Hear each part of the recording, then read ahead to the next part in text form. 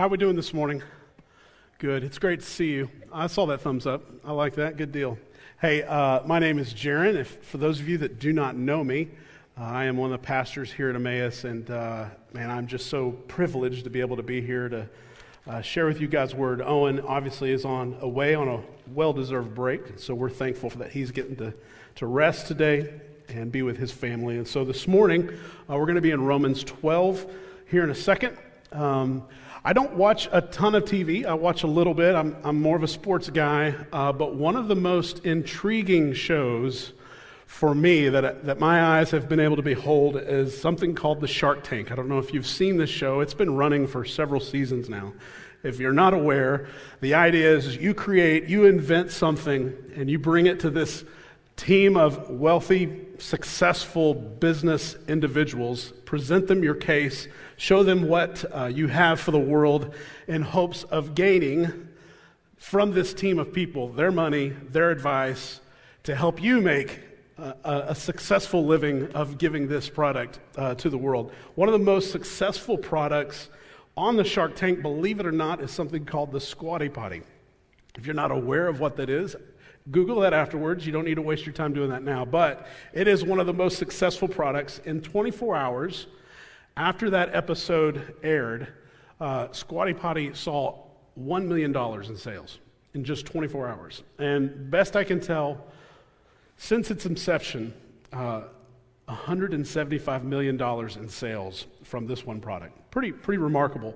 What I find intriguing about the show is that regardless of how promising a product presents itself to be, the individuals making the appeal to the team of sharks are convinced of its usefulness, of its effectiveness, its value, and its worth to the world. And sometimes it's not necessarily about how convincing a product is. Sometimes it's about how convincing the person making their appeal that gains them the money, gains them the advice, and winning over the sharks.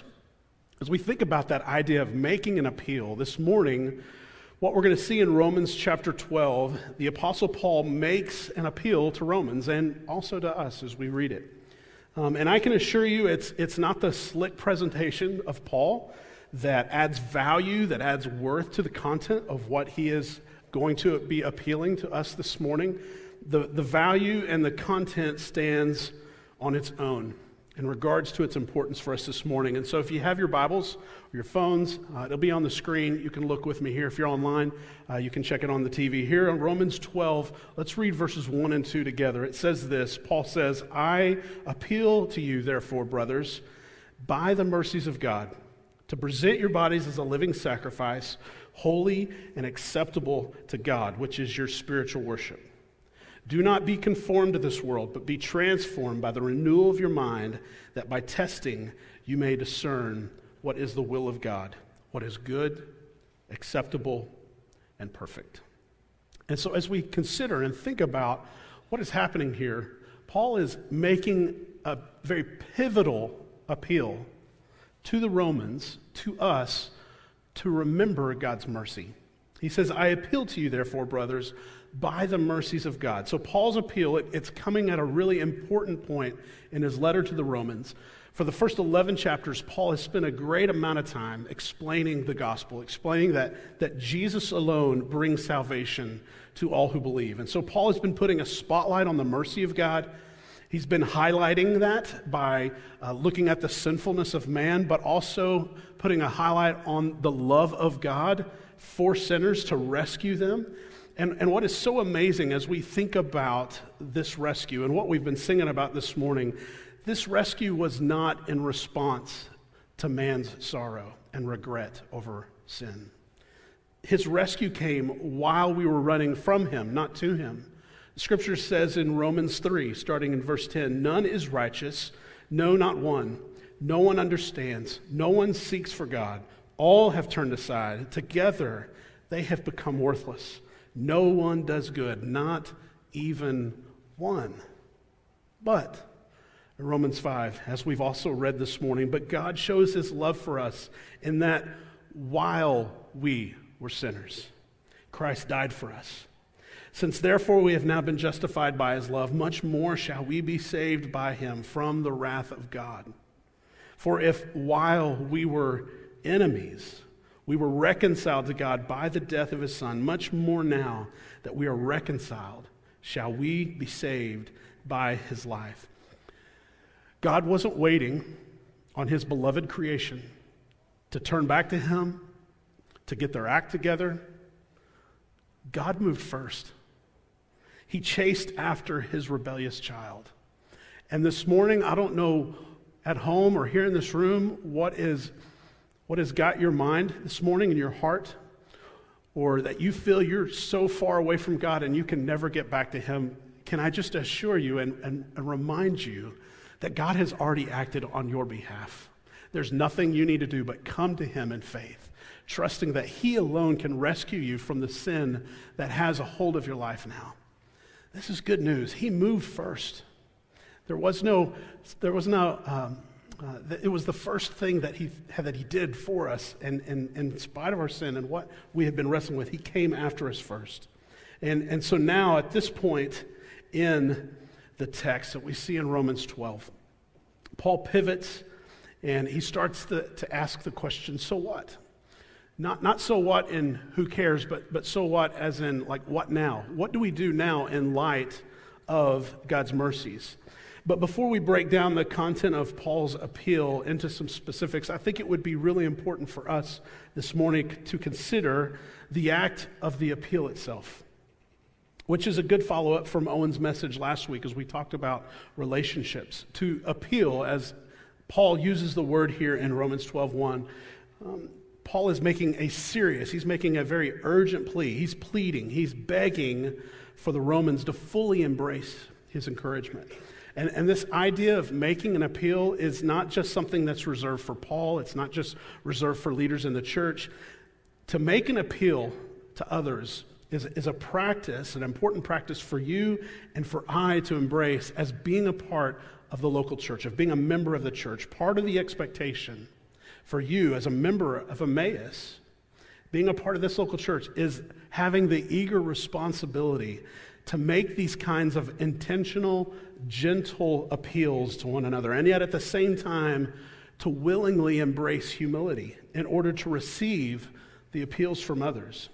The church, we collectively together proclaim and display Jesus to our neighbors and to the nations. We are praying together that God would open the eyes of the lost, that they might also see his mercy. But equally so, the church is a means for you and for I to endure, to keep going, to keep believing, to keep obeying.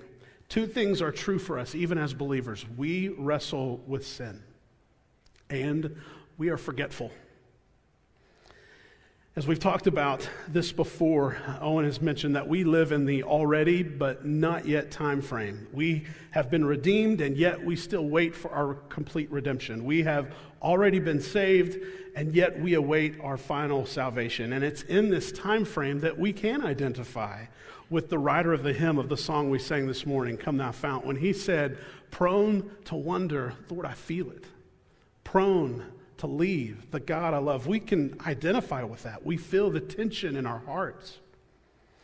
And as we wait for Christ's return to completely fulfill his promises, we need to humble ourselves to hear the gracious appeals of our brothers and sisters calling us back from the world and back to the truth of the gospel.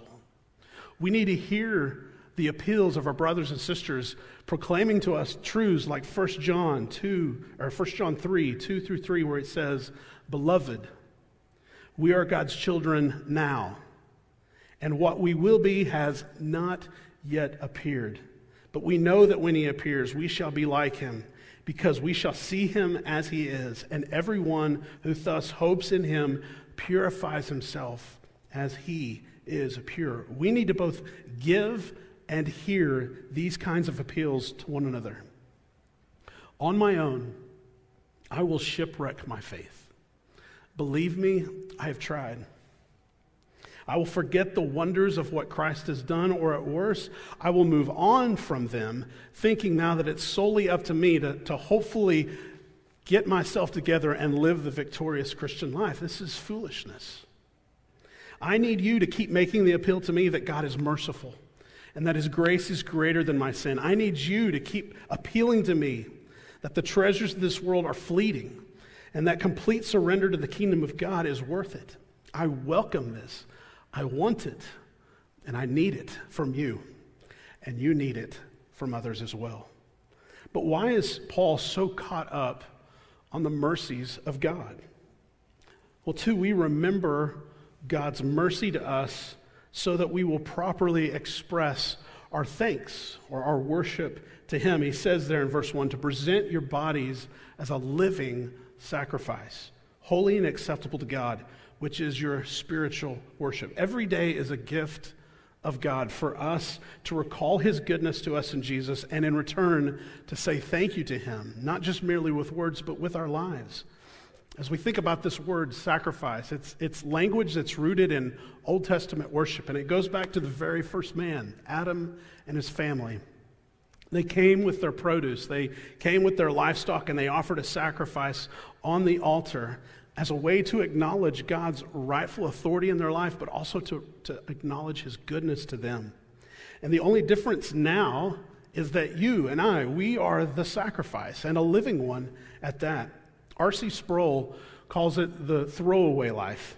When we offer our lives to Jesus in view of God's mercy and follow him, we are quite literally surrendering everything to him. We have open hands before him and we say, Jesus, I am yours. Now, to the world, this just doesn't make any sense. It's insane, it's wasteful, it's, quote, throwing away your life. What they have and what they see is all that there is. Get all you can, experience all you can before the ride is over. But here's the reality. This too was us. This too was us before God intervened and invaded our lives with his mercy. And so because God gave everything to rescue us, now we get to forsake all for him as a living sacrifice. And let's be honest. Additionally, when we hear that word sacrifice, we don't often equate that word with something pleasant. We equate it with something difficult. I was reminded of Abraham in Genesis 22. When he was asked to sacrifice his only son, Isaac, who was a gift from God, a promise fulfilled to Isaac. Let's read together in Genesis 22, verses 6 through 8. It says this, and Abraham took the wood of the burnt offering, and he laid it on Isaac his son. And he took in his hand the fire and the knife, and so they went, both of them together. And Isaac said to his father, Abraham, my father. He said, here I am, my son. He said, behold, the fire, the wood, but where is the lamb for a burnt offering? Abraham said, God will provide for himself the lamb for a burnt offering, my son. So they went, both of them together. You can just feel the tension, putting yourself in the story here of Abraham. You feel the tension of letting go of something of such great worth and great value. It goes on to say in verse 9, when they came to the place of which God had told him, Abraham built the altar there and laid the wood in order and bound Isaac his son and laid him on the altar on top of the wood. Then Abraham reached out his hand and took the knife to slaughter his son. But the angel of the Lord called to him from heaven and said, Abraham, Abraham. And he said, here I am. He said, do not lay your hand on the boy or do anything to him, for now I know that you fear God, seeing you have not withheld your son, your only son, from me. Again, can you imagine the difficulty of that moment for Abraham? And what allowed him to endure such level of sacrifice? What enabled him to do that? Was he trying to earn something from God? Was he trying to appease God? Absolutely not. This sacrifice was done in response to who he already knew God to be. He was in awe of God. He said in verse 12 that the angel said that he feared God. He loved God. He trusted him. This sacrifice was an act of worship. It was an expression of what his heart already believed about God. R.C. Sproul goes on to reiterate. He says, we think of sacrifice as the giving away of something of extreme value, such as Isaac was for Abraham. In some sense, this is true, but the primary point is not that we should lose something, but that we should express something. You see, the deeper we are entrenched in the mercies of God, the more our hearts long to express to God His worth, and the more we willingly lay our lives down as an act of worship for His generosity to us. It doesn't remove the difficulty. It doesn't make it less painful, but through it, we keep singing more than any comfort. Jesus is better. Make my heart believe. We keep singing, we keep reminding ourselves of the truth that as we lay down our lives, that our greatest loss is our greatest gain when we know Jesus. He is better.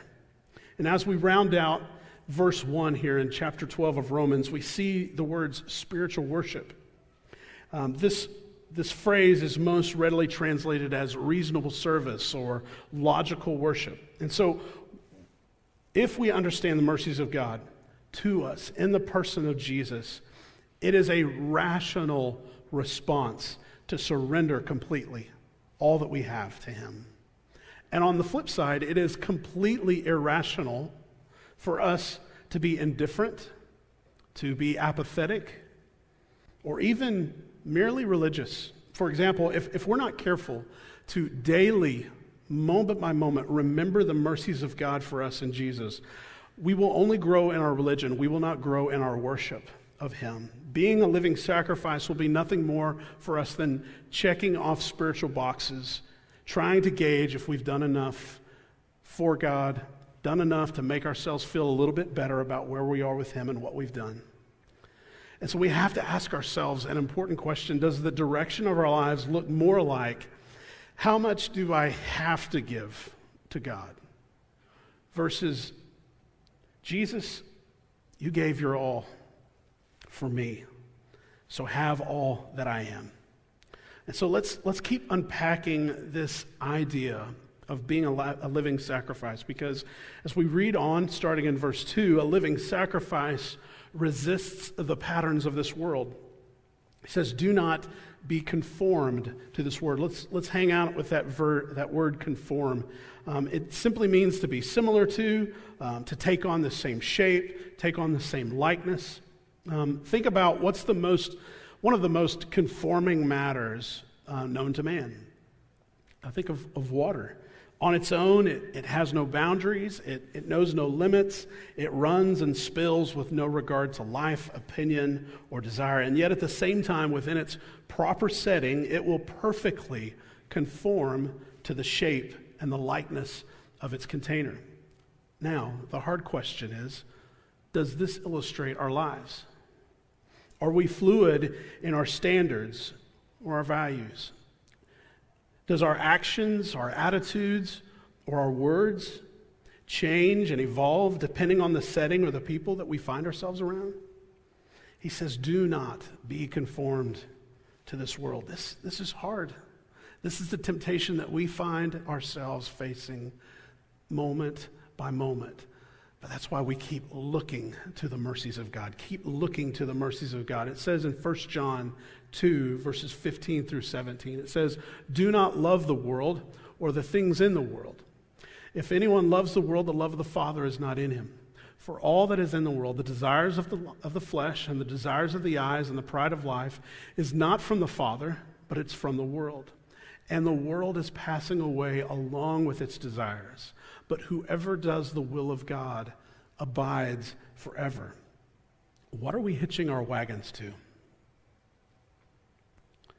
Things of eternal weight and value, or things that are passing away?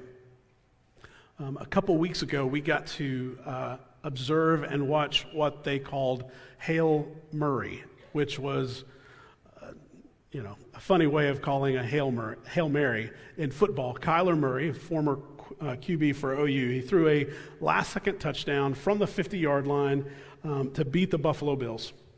I didn't get to see it live. My brother had recorded it, and so later that night, I got to take it in, and instead of just watching that last play, I backed it up and watched like the last few minutes of the game. And what's forgotten in that game is the Buffalo Bills had their moment of last-second victories as well. They themselves, with 30 seconds left, scored a touchdown, supposedly to win the game. And it was an incredible thing to behold as I'm watching the Bills celebrate with joy as to what just happened, knowing what was getting ready to happen just 30 seconds later. And the point I'm trying to make is that living in this world as a believer, it can be tempting to think we're missing out, especially as we lift our eyes up and we observe the world and see all of this celebration that quite honestly is in vain. Maybe even we're tempted to think that God is holding out on us. 1 John says the world and its ways, it's passing away. Guys, we know how this ends. We know how it ends. So don't conform yourself to the world, to the patterns of this world. Don't think for a moment that you can tippy-toe in worldliness and go unscathed. 1 Peter 5:7 says, be sober-minded, be watchful, be careful, be observant. Be mindful. He goes on to say, your adversary, the devil, prowls around like a roaring lion seeking someone to devour. Notice Peter did not say the devil prowls around like a roaring lion seeking someone to scratch or to bite, but to devour. The enemy in this world doesn't just want a part of you, it wants all of you. Remember that God's mercy has rescued you from that. Don't go back to it. But let us also remember in this discussion, it's not just about resisting something, but it's about becoming something together different. And that's where we see that a living sacrifice not only resists the patterns of this world, but a living sacrifice will be transformed. That word transform, it conveys change. If you take that word back to its roots, we find the term for which we get the English word metamorphosis, which, if you have any memory whatsoever, back to elementary science, it's the word that describes the process that a caterpillar goes through to become a butterfly. Just like that monarch butterfly that a lot of us are very intrigued with and pay attention to and watch. God's intention for those who have experienced His grace, who have experienced His mercy through His Son, His intention is for you to be changed, for you to be transformed. And let's remember, this is both instantaneous, but it is also a lifelong process. You see, before our conversion, we suppressed the loving authority of God. We suppressed our accountability to Him. We overlooked our sin, or at worst, we saw nothing wrong with it. But when the Spirit intervened in your life, all of us have a story. If Christ has done this, we all have a story. And when He intervened, all of that changed. We were undone by our rebellion, and we repented. We turned back to Him. We ran to the cross for rescue. And at that point, transformation is well underway, but it never stops. And so how does this process of transformation continue in us? Paul said in verse 2, it says, by the renewing of your mind. He used a similar word in Colossians chapter 3, verses 9 through 10. He says, do not lie to one another, since you laid aside the old self with evil practices and have put on the new self, who is being renewed to a true knowledge according to the image of the one who created him. The outward transformation is affected by an inner change in the mind. And the Holy Spirit's means of transforming you and transforming me is God's Word. You remember what David said in the Psalms, 119, verse 11. He says, I have stored up, or I have treasured your word in my heart, that I might not sin. We are prone to sin when we separate ourselves from God's word. Satan's tool, Satan's instrument in getting you to conform to the world are lies. He is a deceiver. But God's tool and instrument to get you to transform is His word. And so, before we get inspired and arrogantly pursue life transformation in our own strength, Or on the other hand, fall victim to despair because transformation just seems like such a distant reality. Let's remember this truth, that God is not in heaven watching like a spectator, hoping his children have enough willpower to attain the transformed life. He knows us. He says in Psalm 103, verse 14, he knows our frame. He remembers we are but dust. And then Owen looked at this passage a few weeks back in Philippians chapter 2, verses 12 through 13. It says, "Therefore, my beloved, as you have always obeyed, so now, not only as in my presence, but much more in my absence, work out your own salvation with fear and trembling. For it is God who works in you, both to will and to work for his good pleasure." I got some good news for us this morning. God has rigged the system in our favor. He knows on our own we can't work out our salvation, accomplish transformation on our own. He knows that. Our working is only possible by his work in us. And as we work, it's not a passive thing. We still get to work. But as we work, he enables us to desire and to work for what pleases him. This is amazing news, that as we work, he is at work in us so that we will desire to do his work more and desire to work for him in a way that pleases him. This is amazing news, and this is most readily understood as the Holy Spirit in us, which I hope you'll stick around and you'll be paying attention in the coming year. Owen's going to be preaching about the fruits of the Spirit that will continue this conversation, and I'm looking forward to that. But as we remember this, as we remember how God is working in us, this means that as we remember the mercies of God and long to express our worship to him by being a living sacrifice, guys, there is no room for pride. There's no room for pride because it's not our abilities that are on display. It is God who is working in us. And yet at the same time, pay attention, Jaron, there is no room for despair because our inabilities don't limit God's work in us. Guys, there's only room for a humble expectation because God is committed to your transformation. He is committed to that. This is exciting. This is good news. So we can walk by faith. We can get busy. We can work because as we work, we're assured that it's him who's working in us. He has rigged it in our favor. Let's do this. This is good news this morning. And then finally, we come at the end of verse 2, knowing that the result of a renewed mind and transformed life brings discernment. He says that by testing, you may discern what is the will of God, what is good and acceptable and perfect. A few weeks back, Owen reminded us that knowing God's will is not so much about having our questions answered about various life circumstances, i.e. who to date, who to marry, whether to take this job. God's will has more to do with us trusting him, has more to do with living in holiness. And so as we talk about this with our students, we talk a lot about discerning between objective truths and subjective truths. Okay, so an objective truth is always true, but a subjective truth is something that appears to be true to you, but isn't necessarily the truth. For example, my name is Jaron. That is an objective truth. You may call me something different, good or bad, but nevertheless, Jaron is my name. That is an objective truth. Sweet tea is the worst possible thing you could ever drink. That is a subjective truth. Any of you sweet tea drinkers in the room? Bless your hearts.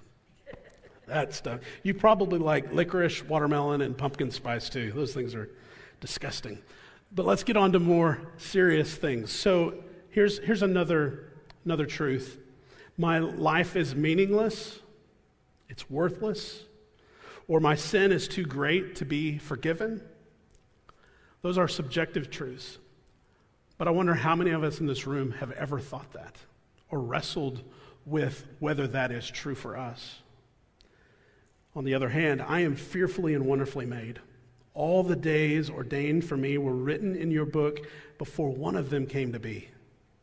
With the Lord there is steadfast love, and with him is plentiful redemption. These are objective truths.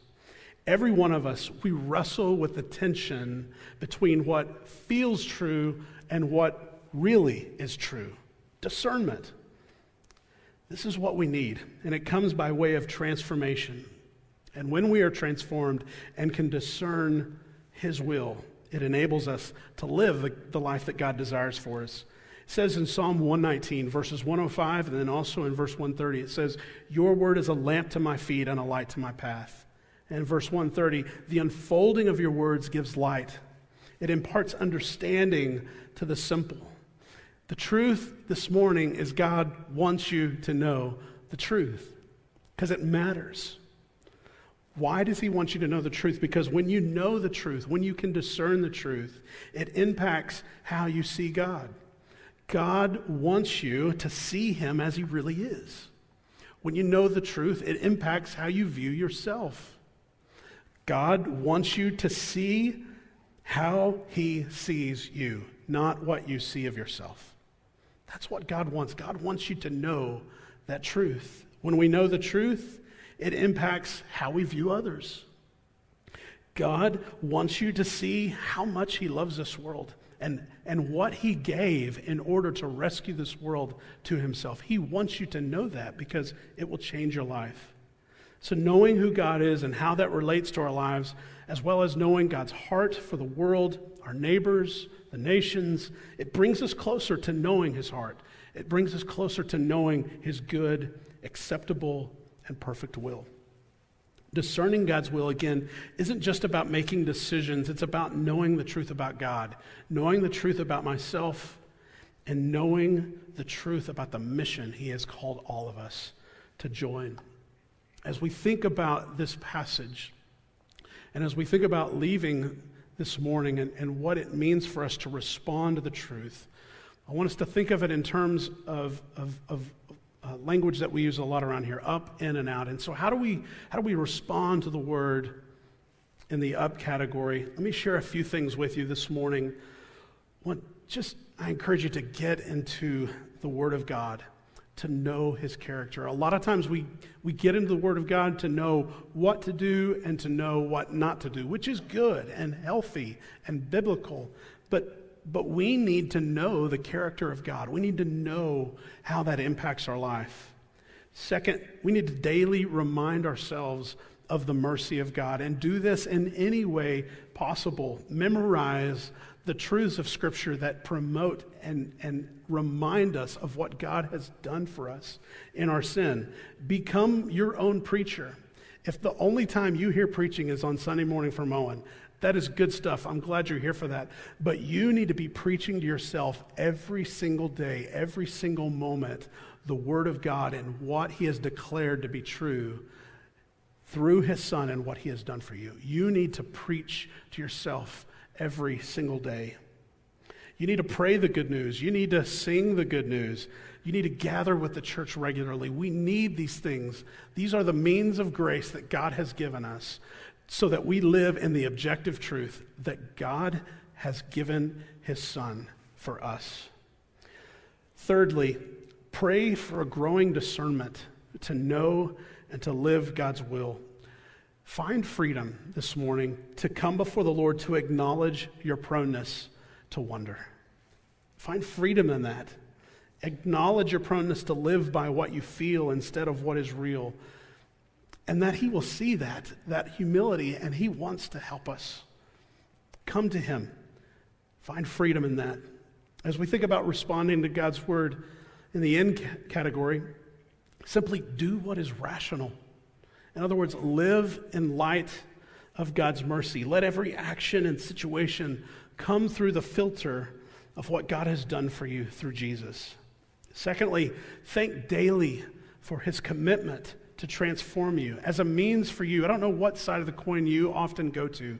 You're prone to pride or you're prone to despair, whichever it is, but go to God daily as a means to find hope and thanking God for his commitment to work in you, that it is not solely up to you. Yes, we must work, but it is him that is at work within us.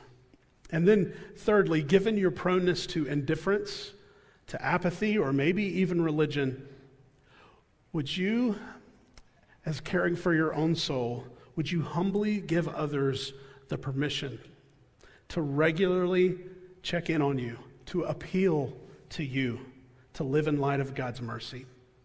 And my question for you this morning is, who is that person? Who are those people who can speak into your life and appeal to you to remember the mercy of God? You need encouragement. Owen talked about this last week, that encouragement it's that arm around the shoulder or it's that hand in the back. We need both. Who are those people in your life? Embrace them. And as we wrap up, as we think about how to respond to the word and to God this morning and out, be intentional to make the gentle appeals to those around you to remember the mercy of God and to live in it. I know this must feel risky. I know it might feel invasive.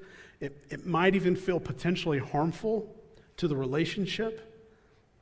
But your friends, your family, your church, we need people in our lives to appeal to us, to look not to ourselves, to not look to this world, but to look to God and His Word. Embrace that gift that God has given to His church. And then secondly, live a sacrificial life of worship that differentiates your life from the world so that you will glorify your Father who is in heaven, as it says in Matthew 5, verses 14 through 16. Don't be known by only what you're against, but even more so, what you are for.